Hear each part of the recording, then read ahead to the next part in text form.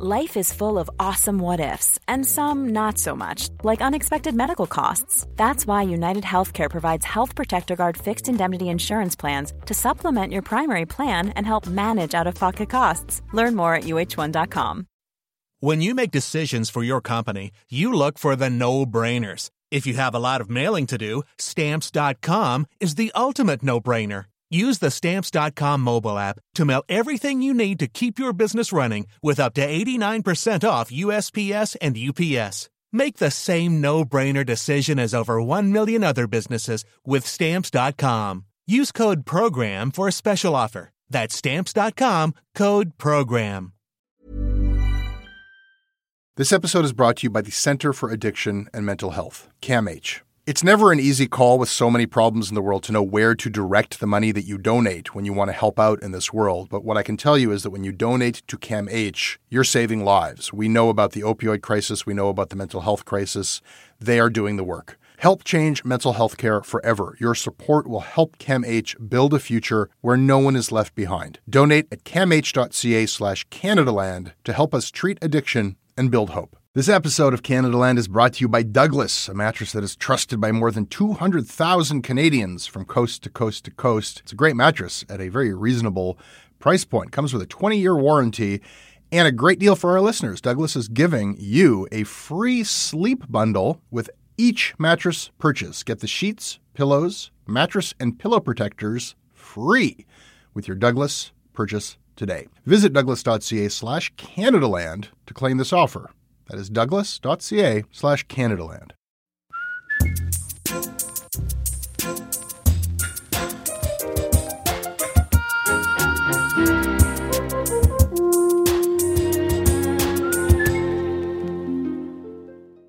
I don't know what you had for your last meal, but mine was rice noodles stuffed with marinated beef and shrimp and chives. Don't picture like a bowl of noodles. It's that like, you know that one you get with dim sum, the like, almost like a cannoli. It's like a flat tube rice noodle that's stuffed with shrimp and stuff like that. Sits in a little pool of sweet black sauce. Very yummy. Anyhow, that's what I had for my last meal. Last restaurant meal. Before the lockdowns. Before masks. Before proof of vaccination. Before capacity limits. Before the cooks and the servers quit. Before everything changed forever. That's what I had for lunch on March 16th, 2020 at Yin Ji Chang Fen on Spadina. And I kind of knew that it was my last meal. I mean, it was obvious they were going to be shutting down everything. In Chinatown, I mean, you know, nobody knew what was going on, and Chinatown was deserted. They seemed so happy to see me at the place. I was the only guy eating in there. And yeah, I mean, I kind of knew that it might be a while until I could sit down in a restaurant again. So, you know, I overdid it. I had a bowl of congee as well, which I was less crazy about. And yeah, I mean, you know, the restaurants are back. I've been to restaurants since then, but I don't know. You know, like it feels different. It feels like a simulation of eating in a restaurant, like a restaurant-themed ride at Disneyland or something. It's not as fun, and I'm eating out less frequently. So, you know, it's been a lot of takeout, a lot of delivery apps, a lot of cooking. So that's good. There were, of course, those few months where everybody suddenly became a baker.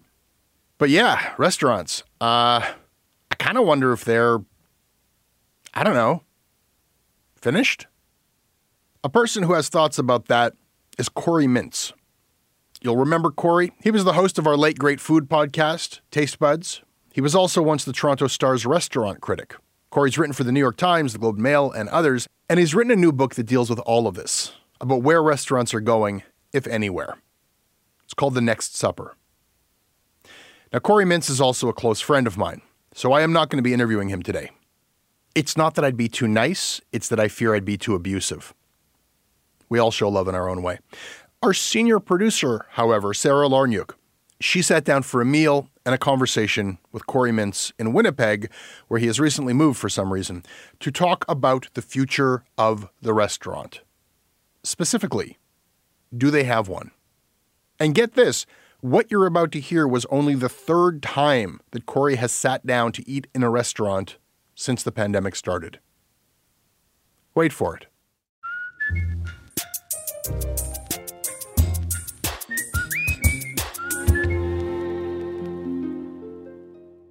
This episode of Canadaland is brought to you by Logan Rogers, Alex Schoons, Gabrielle Dupuis, David Mazur-Goulet, Laura Kaler, Marc-André Boisvert, Sasha Strigler-Iannoni, and Grant.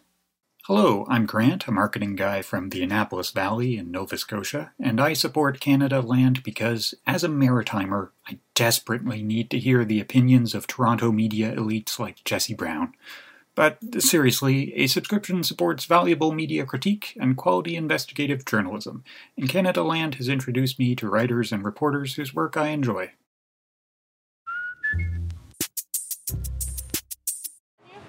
No, I think we're good to go. Okay, what would you like? Here. Can I get the Brussels-style waffle? They may have the turkey chilaquiles. Fantastic. So, I mean, a big part of what I was hoping to talk about is, obviously, eating out has changed. I mean, Vax cards, masks, kind of freaking out about being too close to the person next to you. This whole experience is different. It is different, and yet it's the same. I mean, just to get here today, like we got in our cars because we live in a drive-in city, and we parked and we put on masks outside the door, and then we showed our vaccination card, and then we sat down and we took off our masks. We put away the baggage of the outside world and the sort of new barriers we put up, and we're two people sitting down at a table with physical menus, ordering food, and someone's going to bring it to us. This experience right now feels very similar. But we're now, I feel, we're certainly not the end of the pandemic, which may never end. But we're on the other side of, I think, a very transitional phase where we were radically changing the relationship with dining because we couldn't dine at all, And it was so stop and go. Wherever you live, your city, ended dining and then brought it back and then ended again, then brought it back and whatnot. But during that time, we said, hey, I still love restaurants and I don't want to cook for myself all the time, and I want to support the kind of businesses that I want in my community. So for a variety of reasons, we were still doing business with restaurants, and restaurants had to find new ways to interact with us because their old revenue stream, which depended on dine-in service, was not sustainable. Maybe if you can take me back to March 2020, and just what was it like for you as someone covering this industry that's been most impacted? What was like your first sign that this was going to upend the entire industry?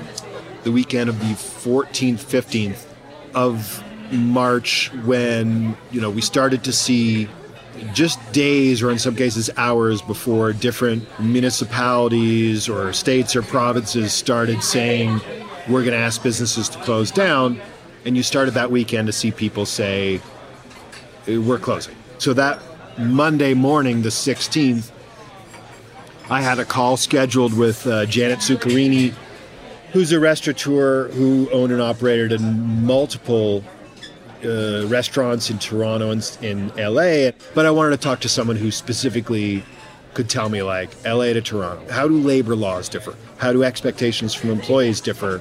And we had a conference call scheduled with her and 5 of her team, and I joined the call. You get this auto message saying you're the first one to join the call, and 2 minutes go by, you've joined the call, you're the only one here. And I kept going and I was looking at my watch and realizing, okay, nobody's coming on this call. I realized I've got her cell phone number, so I just call her, and when she picked up, it was clear she doesn't know who I am. She has no idea why I'm calling. It's been some time since she was focusing on stuff like, my publicist is telling me I have an interview at this time, because as she quickly explains, she hasn't slept. I had 10 restaurants, nearly 1,000 employees, and just getting updates. I've been around the clock, not sleeping, trying to figure out what to do. I would imagine. Shut down, and we have zero revenue. She is on the call with her accountant, with her lawyer. She has 1,000 employees in however many restaurants. She just made the decision to close all of her restaurants. She's gone to zero revenue. She's also in the process of opening 5 restaurants or something in the next year or two. And she has no big corporate investors. It's all her own capital. So she is way out there. She is floating in space without a safety net. I think it's the right thing to do. Yeah. You have to look at what's happened in other countries. And in Italy, they had the country was on a lockdown, but nobody was following the restrictions, right? Yeah. And the only way to flatten this is to stay home. And in China, they only reported 11 new cases, but they really took away people's rights and enforced it. So when I know that, it's like, how do I run this company? I mean, we're going to go today to just takeout and delivery, but I'm making plans to close them all down. Yeah, I just need to know how do I financially carry on with zero revenue. And she's just terrified. And I said, I realized, I've just called you, even though we had an interview scheduled, I've kind of called you in a moment of crisis out of the blue. And she was just in a moment of terror and panic that it was clear every restaurateur at that moment was in the exact same boat. And every employee was in, an adjacent boat going, are we still, are we in the same body of water? It was a scary moment, all caught up in that phone call. It became apparent that the new job was go back to your notebook and contact every person you've spoken with over the last 6 months of reporting to see what's going on, how do you feel, what are your plans, how are things in Boston, LA, San Francisco, Vancouver, Montreal, Toronto, wherever. And things were bad all over and people were terrified all over, but it was still that very early period where we couldn't see as the sort of rug and the earth beneath the rug was pulled out from beneath all of us, how a sort of resettled landscape would look eventually. I don't know what everyone else's experience is, but I know that for me, I don't eat out to the same level I used to. I'll order in much more frequently than I ever would have before. And in Winnipeg, proudly the home of Skip the Dishes. People love to tell you that this is Skip the Dishes home. But how does just the rise of taking meals out change what we actually, the culture of food? I don't even mean the practical nature of what it means for restaurateurs, but that it's not something that we do to bring us together anymore. It's something that you take home to your house where you're not probably inviting people over. What is the different culture there? It's part of the much longer than our lifetimes ongoing depersonalization that we have in our relationship with food. I mean, short term, we're thinking about, we used to go out to eat more. We used to sit down at restaurants with our friends and family more. And the more we order out, of course, we're not saying, hey, come over, I'm going to order some ramen for takeout. We do that for ourselves, and it pushes us further away from our friends and family, further away from these places, the sort of cathedral of food that we're in right now. But that's part of, as this anthropologist put it to us, that's part of a 10,000-year process of removing ourselves from our food source that starts with the invention of agriculture, if I can go a little far back.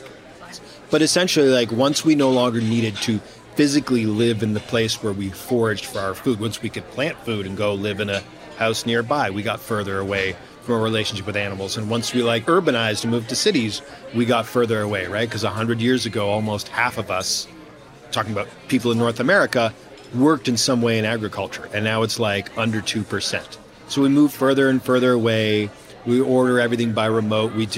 I'm very happy with click and collect for groceries, and I say this as someone who got married in a grocery store. Okay, that's how much I love grocery stores, and yet due to the pandemic, that became a necessity, right? I didn't want to have to pre-vaccine go in a room with a bunch of unvaccinated people and put on a mask just to get Pampers and milk. But the ordering takeout from restaurants is it's part of that long chain of moving away from where we get food, how we grow food, and as a result, the way we treat everybody in the supply chain, we have less and less compassion for them. What it means for us, I think it's a little myopic, but it's still relevant to say, we'll have less meaningful interactions with our community because we have less reason to say, let's go out and eat together. Because when we get to talking about how much we love or we were thinking about that food, then we go on our phones and we go, yep, they're on Uber, yep, they're on Skip, yep, they're on DoorDash. Let's just order, right? So that the lure of convenience gave way to that addiction to having everything where we want it immediately without having to plan in advance, which is another crutch of the sort of post-social media times. We don't have to make plans anymore because we can always say, I'll let you know maybe later after I checked all my other options. And as a result, we're further away from all the things matter. Some of it is the people in our lives, our friends and family, and some of it is the restaurants that we love. Like the one that we're in right now, it's wonderful. And if enough of us said, I don't care enough about going out to eat in that place, I just kind of want their product, and it all became over time this delivery-only thing, then it's one more restaurant that is on the chopping block to be gobbled up, I know that's a mixed metaphor, by these third-party delivery companies, to be consumed into just like this economic system where they only exist as one in a series of options on your phone as opposed to a gathering place in our community, which is something that we value so much, and yet I still don't think we've come to comprehend how much we'll miss it when and if it's gone. Do you have specific example? Is there a story you could tell me about what these third-party delivery apps mean to the bottom line of a restaurant and our weird notion during the pandemic that we were somehow saving restaurants by ordering from these apps? Sure. So you have to take just a couple steps back to, let's say, 2016, shortly after the meteoric rise of all these app companies and the conversations that I was having with restaurateurs, which is, hey, I don't want to do this. I don't want to put my food in a box that's going to steam and congeal my fresh pasta, but then is going to be picked up by some courier who doesn't work for me. It doesn't represent my company and is going to bring it to someone. And if there's a complaint, they're my customer service, this person I don't employ. But I see my sales or my sales growth evaporating at the same rate as their sales are increasing. So even though I know it's a money loser, I guess I'll get on board to try to figure out how I can make it work, given that I see all my peers are getting on board. So I guess if you can't beat them, join them. And, that is one of the factors that led to the growth of these companies, of people are just like, well, either they're one of the companies that's going to list us without consent, or I guess we'll just give consent and we'll get on board and figure out how to make money later. And they weren't able to figure out how to make money later.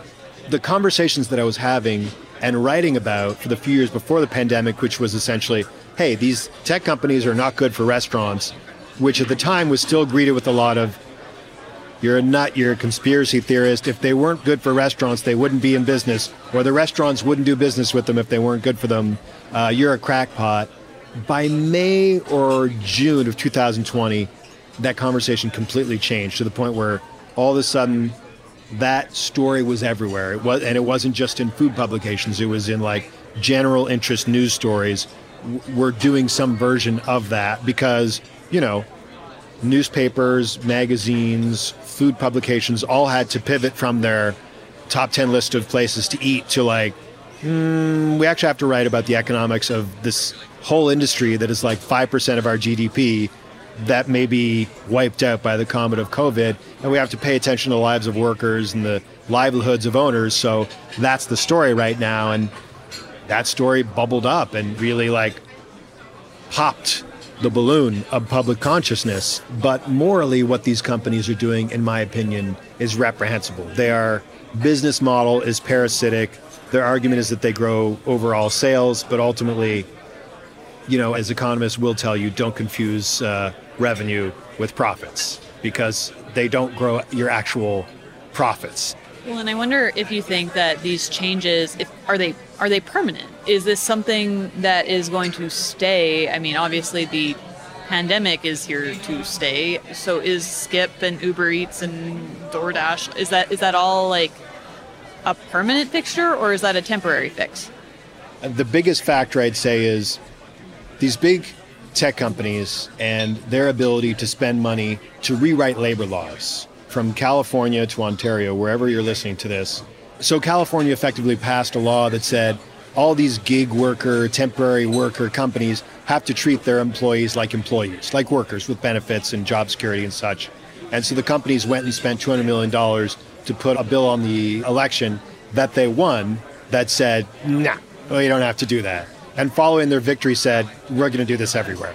And they're already starting to do that. So that's what we see. And when I say the big factors are their ability, meaning their legal and financial ability to do that, and us, the consumers, like our ability or our willingness to either go along with that or fight against that.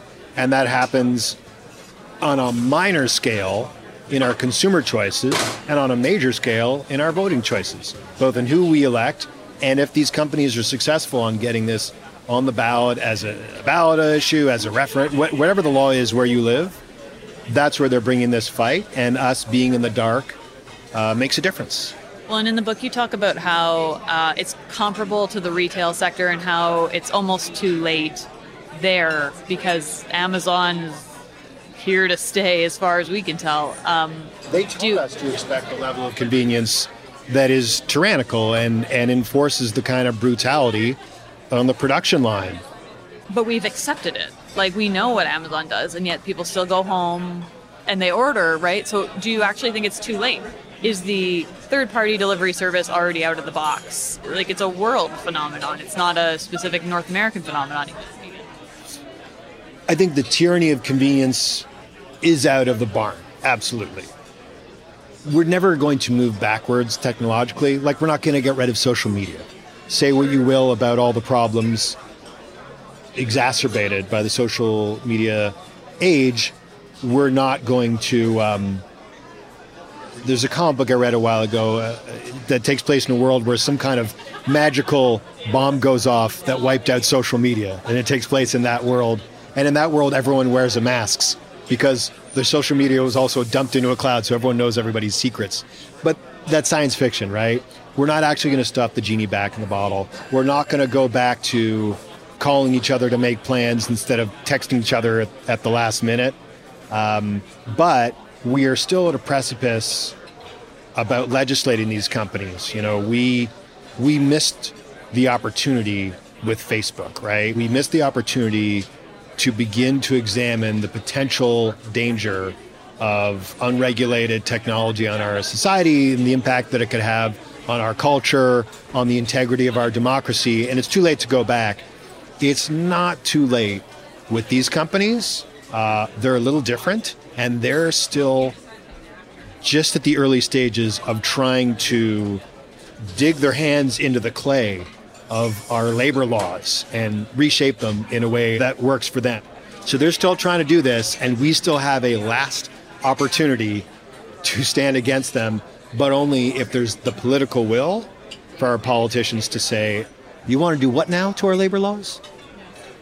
Well, and outside of the third-party delivery system, you've been critical of restaurants and how they pay staff and divide tips, that kind of thing. Is there an influence of the third-party delivery system in magnifying those, or what's the impact there?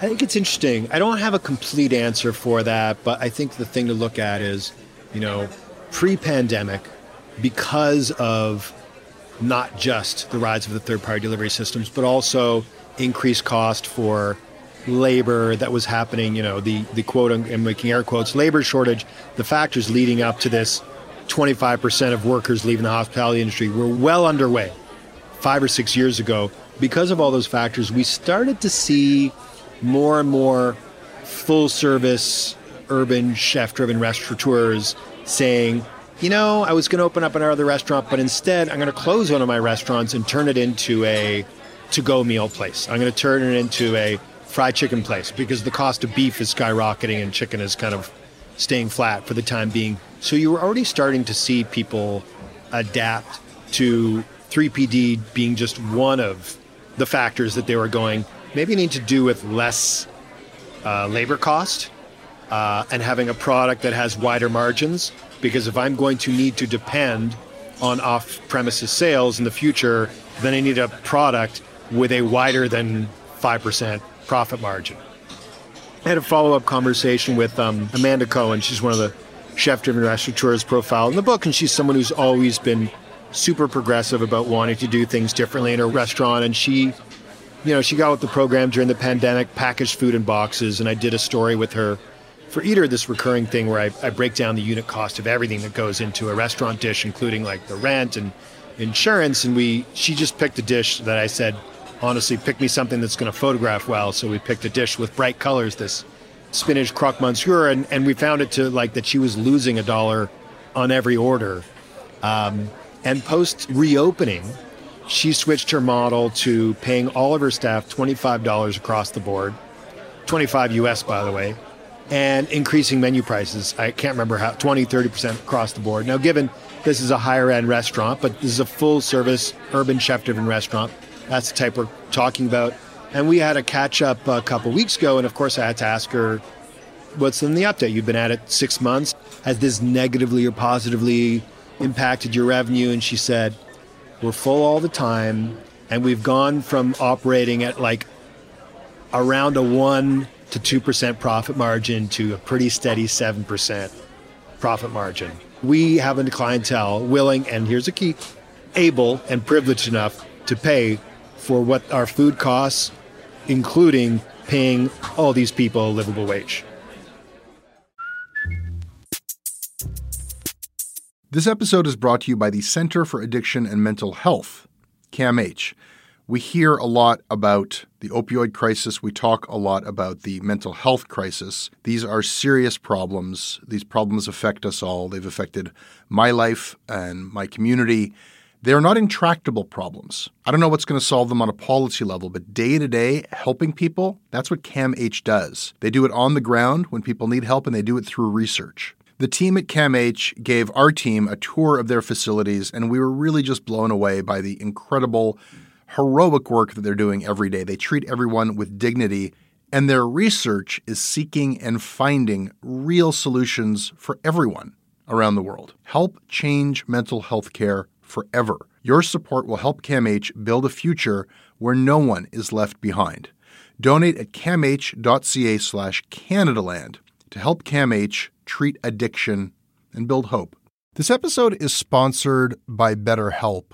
It's amazing the things that we tell ourselves to talk ourselves out of getting help. Anybody who's actually gotten help knows that the process of getting things off your chest, of taking your stressors, your problems, and just like not letting them be bottled up, working through just conveying them to somebody, half of the battle is just doing that. You unburden yourself. And you know what? If you have a real mental health professional, no, they don't have magic bullets or magic words that make it all go away. But often they can help you see things a little bit differently and guide you to strategies or tools or to a new perspective that actually does help. As the largest online therapy provider in the world, BetterHelp can provide access to mental health professionals with a wide variety of expertise in mental health. Because you listen to this podcast, you get 10% off of your first month at betterhelp.com/Canadaland. That's betterhelp.com/Canadaland.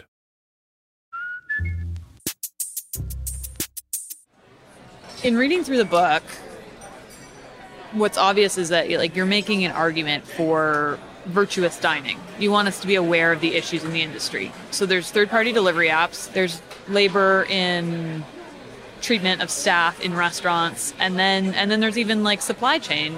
It's a lot for someone to take in and internalize and be like, oh, I just wanted to grab dinner. Like, I don't know.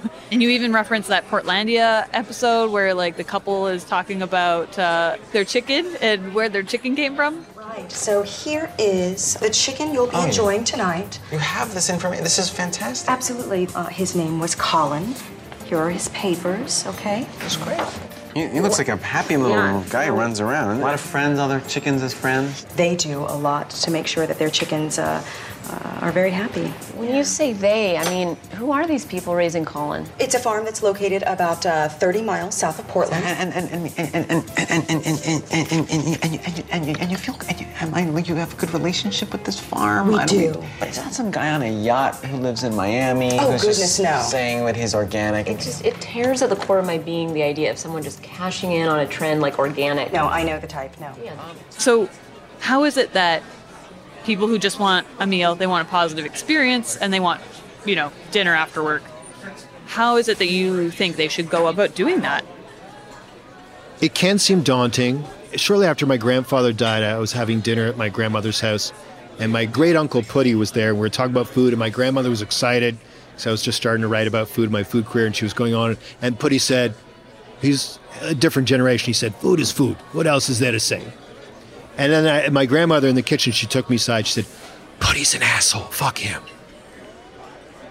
I think there's the Putties of this world, and I think the audience for the book is like, I think a not insignificant portion of our population that likes eating out, loves restaurants, and is already aware that there's a bunch of problems going on there, and maybe they'd like to make dining choices that are just a little bit more informed, or they want to make those choices, and it's so unclear. You know, there's no roadmaps the way there are in that Portlandia sketch, silly as that seemed, for like, is it local, organic, sustainable, the kind of catchy buzzword, like what are those buzzwords for restaurants? And if they want to take one thing, it's in the introduction. Let go of the idea the customer is always right. It's a bad philosophy, at least all sorts of bad outcomes, but I don't want to overwhelm anyone. It's just that if you ask someone about something they're passionate about and you give them a bunch of coffee, they're going to open up, you know, and particularly if they feel like it's dire. All anybody needs to do is care. I mean, I think the golden rule is a pretty good rule. It's just hard in restaurants when we don't know what's going on behind closed doors. I mean, you kind of do conclude that like a big part of the problem is that people want the experience, but they're not actually willing to pay for what that would look like in an ethical manner. Some people are and some people aren't, which isn't, I'm not trying to avoid generalizing, but I think before writing the book, I probably wrote a lot of articles that, for me, I always felt comfortable blaming the consumer, because I felt like when you write for newspapers and magazines, they're often very consumer focused, you know? When I would try to talk about like what's going on with workers behind the scenes, they'd say, this is inside baseball. People want to know where to eat. They want to know how things affect them, the diners. And I would say like, well, maybe if people are just compassionate, that's their entry point to the story. I did find one quote really particularly striking. Having been an unquestioning promoter of food culture for so many years, I am ashamed. I felt like I wanted more out of what you meant by that when I read that.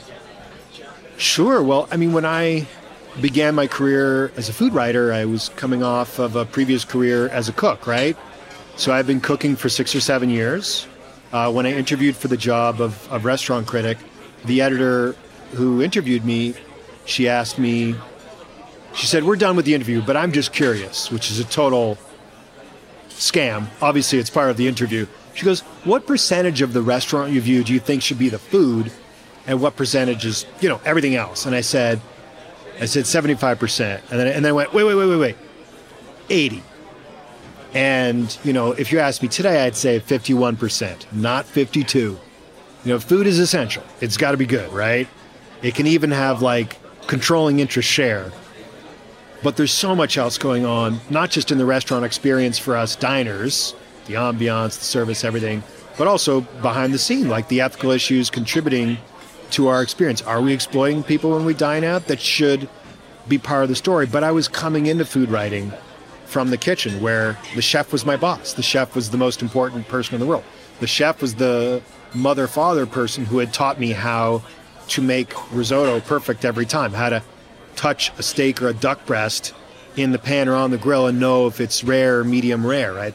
They had taught me my wizarding skills, so I felt not beholden to them, but still in awe of them. And I think I still spent a number of years as a writer, not just sort of blindly supporting them, but also being part of a food media system that prized food as entertainment rather than news. And you know, the gigs going, you know, if I wanted to write about food, it was like, well, I had to write a list of top 10 places to go here or that, or a food trend story. And I was never good at those stories. And I always got so much blowback from editors. They learned very quickly, I can't assign a health trend story to Corey. He's going to send me a bunch of accusatory paragraphs that devalue the food trend superfood story. I spent a number of years struggling as part of that system, always with those doubts of like, I don't like these kinds of stories, but these are the only kinds of stories I can get assigned, until, honestly, I had grown enough as a writer to learn how to write and report the story that I pitched on my first day at the Star, which was, why is it that the fancier the restaurant, the less cooks are paid? And only then, once I had done that story and felt good about it and I did a good job, that my career just took a serious turn of the steering wheel and went hard in that direction. Not just about labor, but about the variety of systemic issues surrounding food and restaurants. But looking back, I can say, well, that was, I didn't go to school, so that was college for me. Those 4 or 5 years were me learning to be a reporter, but there's also some embarrassment and, shame, as I was like, oh, wow, I had a column for 5 years where I got to write about pretty much anything I wanted, and I don't think I made the best use of that time. I mean, how many columns did I write about climate change? How many columns did I write about workers' rights in the restaurant field? Some of that was because I was learning about economics and high-rise window washers and magic and municipal politics and a bunch of things that have informed who I am now. But there's some guilt there. I guess my last question is, we're now... Books? What? About comic books? It's about comic books now. My last question is that, now we're hearing about the Omicron variant. Already it was hard for a lot of restaurants to get staff back. Where are we left now? I don't know. What are you watching for? What are you expecting from the restaurant industry? Whether it's Omicron or I don't know the Greek alphabet, but whatever the thing is after that. And that other factor is government supports, whether they are reintroduced or whether they're tapered off, because a big conversation over the last 2 years has been the government essentially has been subsidizing a whole bunch of businesses so they didn't go out of business, because a main street anywhere full of empty storefronts and plywood on the windows is effectively the end of our society, right? It means a dwindling employment. It means a dwindling tax base, because there's no commercial real estate tax being... it's like the beginning of the zombie movie where, slowly all the pieces are falling apart. But at the same time, the government can't just bail out everyone forever. So I feel like that's, as the government in Canada has been tapering off those supports, that conversation is going to be reintroduced. I don't think we have the stomach for going back into the level of lockdowns we had before. I think restaurants are terrified about going backwards to having to restrict dine-in service again.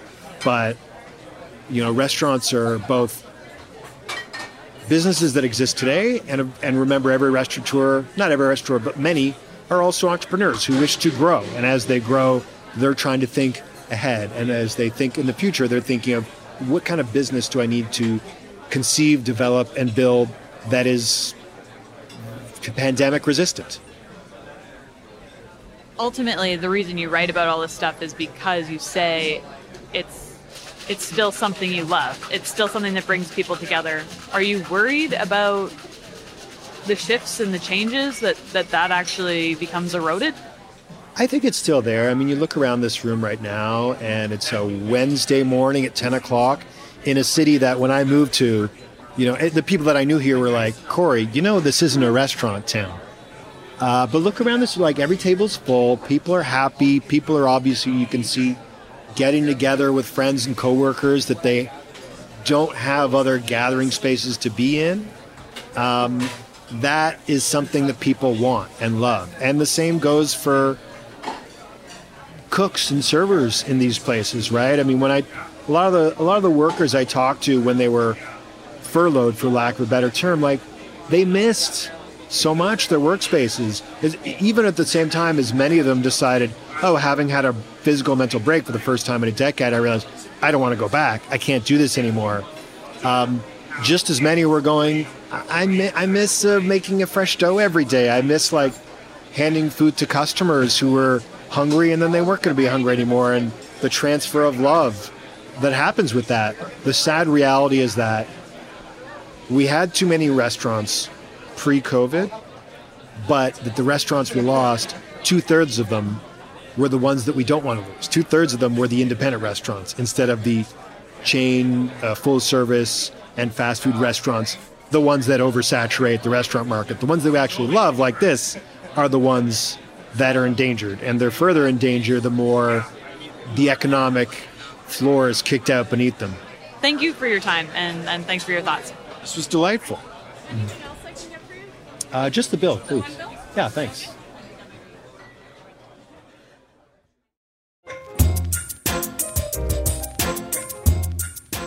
That was your Canada Land.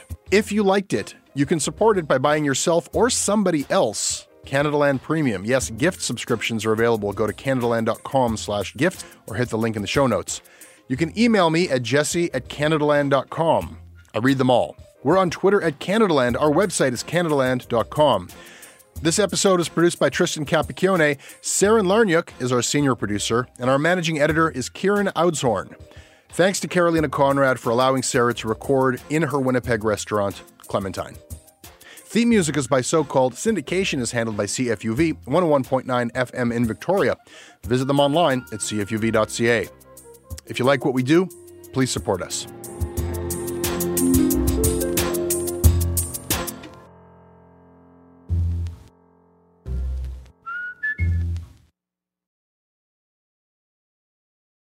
Hey, I need you to pay close attention to this message. It is not an ad. This is about Canada Land, and this is about you. You need to know that the news crisis is about to get a lot worse. You've heard about the layoffs. We're about to have news closures, and it's very likely that we're going to be seeing the defunding of the CBC. Where are you going to get your information from? What can you do about this? You can support Canada Land. We need you to. And so for this month and this month only, you can become a Canada Land supporter and get everything our supporters get for just $2 a month. That is an almost 80% discount. The clock is ticking on this. It disappears at the end of the month, and then we will not offer it. We need your support. We need to keep news coverage alive in Canada. Go right now to canadaland.com/join. And thank you. When you make decisions for your company, you look for the no-brainers. And if you have a lot of mailing to do, Stamps.com is the ultimate no-brainer. It streamlines your processes to make your business more efficient, which makes you less busy. Mail checks, invoices, legal documents, and everything you need to keep your business running with Stamps.com. Seamlessly connect with every major marketplace and shopping cart. Schedule package pickups and see your cheapest and fastest shipping options from different carriers, with rates up to 89% off USPS and UPS rates. And with the Stamps.com mobile app, you can take care of mailing and shipping wherever you are. Make the same no-brainer decision as over 1 million other businesses with Stamps.com. Sign up with code PROGRAM for a 4-week trial, plus free postage and a free digital scale. No long-term commitments or contracts. That's Stamps.com. Code PROGRAM. A couple of years ago, a cop was shot dead on a deserted pier in the tiny nation of Belize. The only other person there that night was a frightened young woman, found covered in blood. By all appearances, it was an open and shut case. But not in Belize, where this woman was connected to a mysterious billionaire who basically runs the place. Justice will not be served in this case. She's gonna get away with it. Or will she? White Devil, a Campside Media original. Listen wherever you get your podcasts.